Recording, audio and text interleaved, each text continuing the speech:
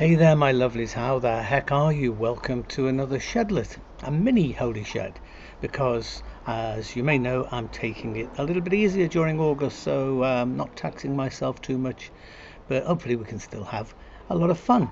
And as you can see, I'm not in the shed. I'm actually in Clapham in South London. It's quite quiet for a Sunday afternoon at the moment, but you probably can hear traffic going by. And just over this wall here, actually, there's one of those community table tennis tables, and there's some people out there having fun. I love that kind of thing, don't you? It's great. Now, I know some of you may be down under, in Australia or New Zealand or wherever, where August means something different for you. But for us here in the UK, August is holiday time, added to which, for me and Pat, it's birthday time. We both have our birthdays one day after another next week. So, yeah, lots of fun. I love August. But it's also a month when, over the years, I have taken more weddings than I could possibly shake a stick at. And that's a great pleasure for me too. I love conducting weddings, and none more than actually the wedding of these two lovelies, who I helped to tie the knot at just about this time last year. And it was a balmy summer evening in a community garden in North London, just behind Arsenal's Emirates Stadium, where a delightfully diverse gathering of beautiful people assembled for the marriage of these two people, Rachel and Haroon. And as you can see, they come from different backgrounds, different traditions. It was a Christian/Muslim mixed faith wedding, and I was blessed to be able to conduct the ceremony with Imam Usama Hassan, who you can see here. He's a very interesting man.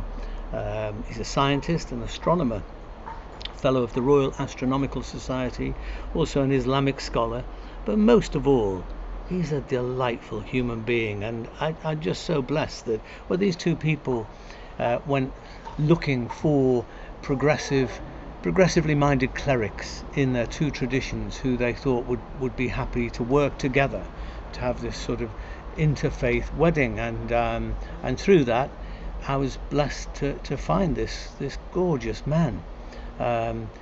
Not everybody thinks he's gorgeous, within the Muslim community. Amongst some people, Osama is controversial. He attracts all kinds of bad attention on the internet and elsewhere, a lot of abuse, even death threats, because firstly, he is a scientist and he believes in evolution, which, there are plenty of Christian circles where that's controversial too. Astonishing in this day and age, but there it is. And so yeah, he's seen as someone who's betraying Allah, betraying the Prophet, betraying the Holy Scriptures. But also he's controversial and has attracted pretty horrible reactions from people because he campaigns against religious extremism. And I'd like you to take a look at a little clip of film of him talking about this, about some of his experiences about this. Take a look.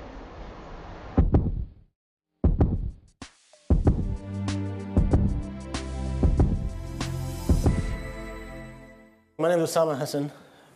I'm an academic, an astronomer, scientist, and also a part-time imam. I grew up in London, but for about 20 years since I was a teen, I was firmly an Islamist, somebody who highly politicized Islam and was convinced and was taught by the various groups and circles I moved in that the entire world was at war with Islam, the entire non-Muslim world was at war with Islam. And we had to struggle to bring about an Islamic revolution and establish a global Islamic state.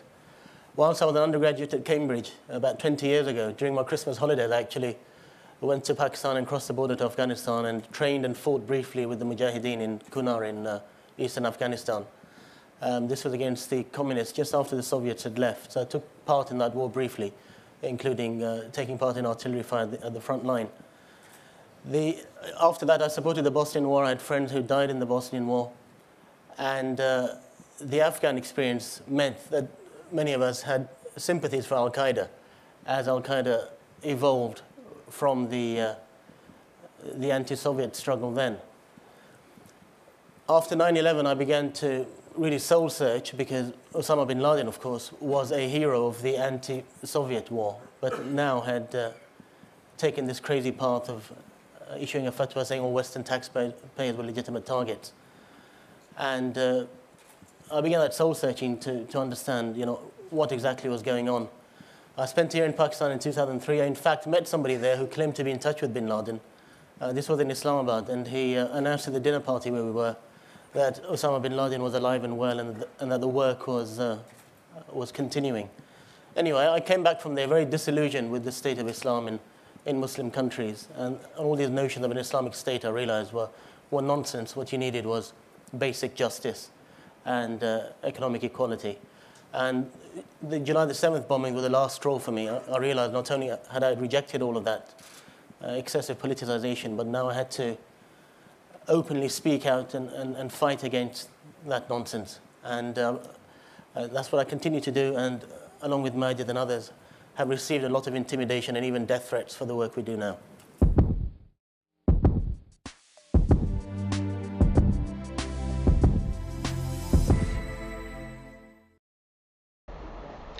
Wow, I love this man. Actually, I love meeting people of all faiths and none who are on honest journeys, people who are not locked into dogmatic interpretations, whether they are, of religious theologies or non-religious ideologies, whatever it is, but people who recognize, that life, that faith is always going forward, not abandoning the past, but evolving from it and forward into the future. The problem with, living through uncertain times, as we most certainly are at present, the problem is that certainty becomes a much sought after commodity. People want certainty. Of course they do.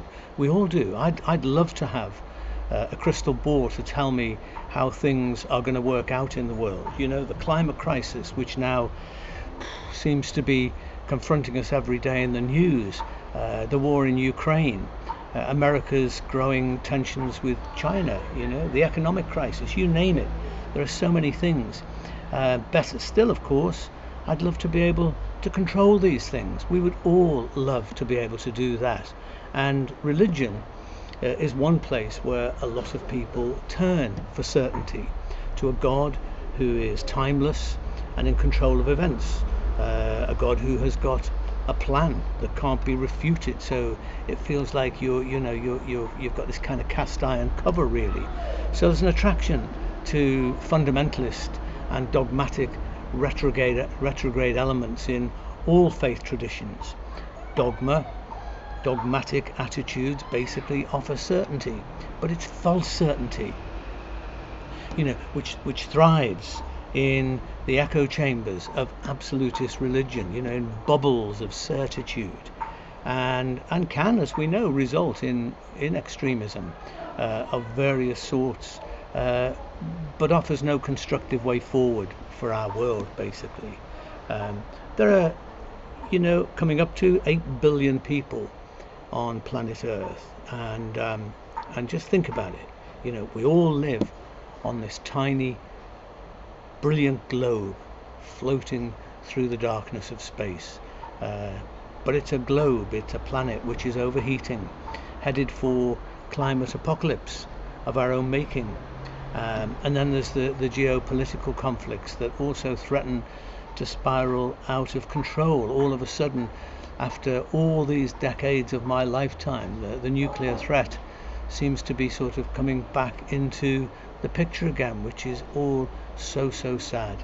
These are times, I think, when really we should be turning to our wisdom traditions for guidance in discovering global cooperation instead of all of this fragmentation and tribalism based on populist politics and religion and so on. It's a time when we should not be huddling together in these little ghettos for retrospective reassurance. We need faith traditions of courage, vision and progress, and not regression into worn out certitudes. Now, I'm not advocating syncretism, a sort of religious or cultural peace soup, where we ignore difference and where we basically rubbish tradition. No, not at all. I think that diversity is a fantastic thing. I think diversity is one of the great achievements of human community. And too easily, syncretism, becomes a form of cultural and religious vandalism, where precious traditions and differences are annihilated and lost. But actually, I think that differences exist to be celebrated, not tolerated, but celebrated. But tradition, really isn't supposed to be something that isolates or contains or inhibits progress. Tradition exists to enrich, to provide a sense of rootedness, to provide sustenance for a journey into the future, not a journey into the past. So this little shedlet is basically a toast. It's a toast to open-mindedness, because in my view, open-mindedness is one very beautiful fruit of the Holy Spirit. You do know Paul's list of the fruits of the Spirit in Galatians isn't supposed to be exhaustive, right? Open-mindedness, I think, is a spiritual virtue.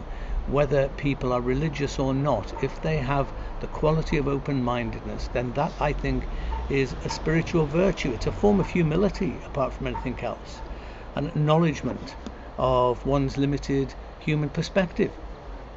And I think that the absence of open-mindedness is arguably the single largest factor in all of humanity's problems, political, religious, whatever. And in the history of mankind, I think it has to be said that it's, open-mindedness's single greatest enemy has been religion, and religious certainty, religious dogma.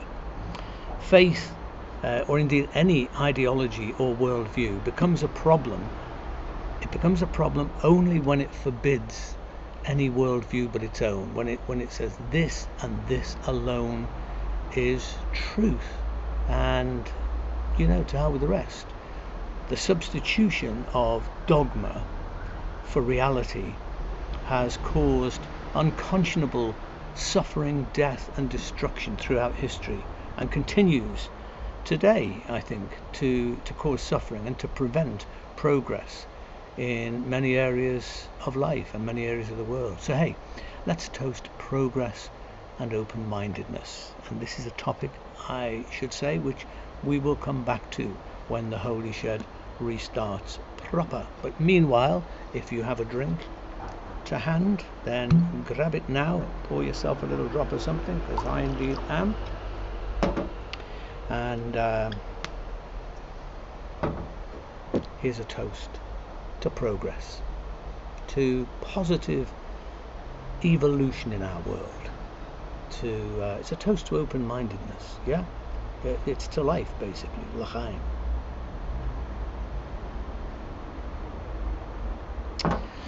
Well, if you like the Holy Shed, you can support us by buying us a coffee through the coffee site link, which is on your screen now. It's also always at the top of the Holy Shed posts, and we thank you so much, all of you who support us in this way and lots of other ways too. Much appreciated. So I'm going to finish our little shedlet with a song. No, I'm not going to sing it. I haven't got a guitar to begin with. No, it's a song by a dedicated shedster, a big friend of the Holy Shed, a guy called Monty Linds, who is part of a progressive regular event called Fifth Sunday and Food for Thought. You can check them out on the internet, Fifth Sunday and Food for Thought. They do some lovely things there. So this song is basically a lovely summary of what I've been talking about today. It's one of Monty's songs and he's singing it, so enjoy this. Have a great week. Be kind to yourselves, be kind to those around you, stay human, and I'll see you soon. Enjoy August. Bye.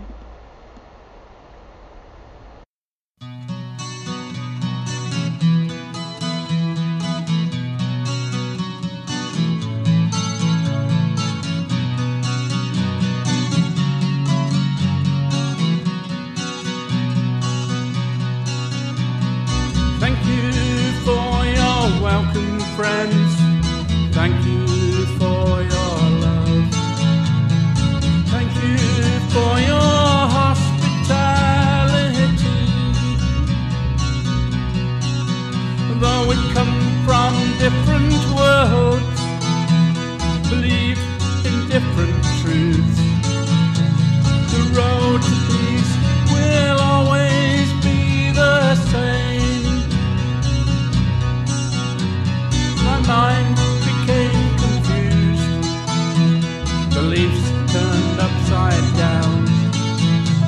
Midsummer sunshine worked upon my brain. But yes, the situation, friends, becomes much clearer now. Sometimes your dreams can never be the same. Thank you for your welcome, friends. Thank you for your love. Thank you for your hospitality. Though we come from different worlds, believe in different truths, the road to peace must always be the same.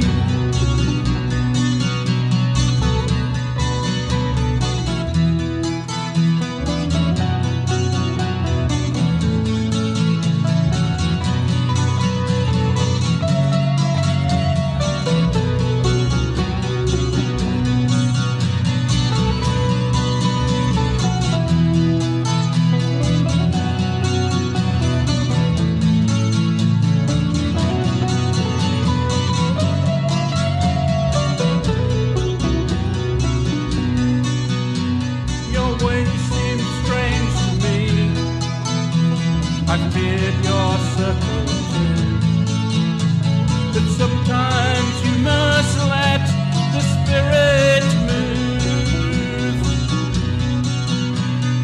Friends and situations changed, and music in my heart. With dogmas conquered, all I know is love. Thank you for your welcome, friends. Thank you for your love. Thank you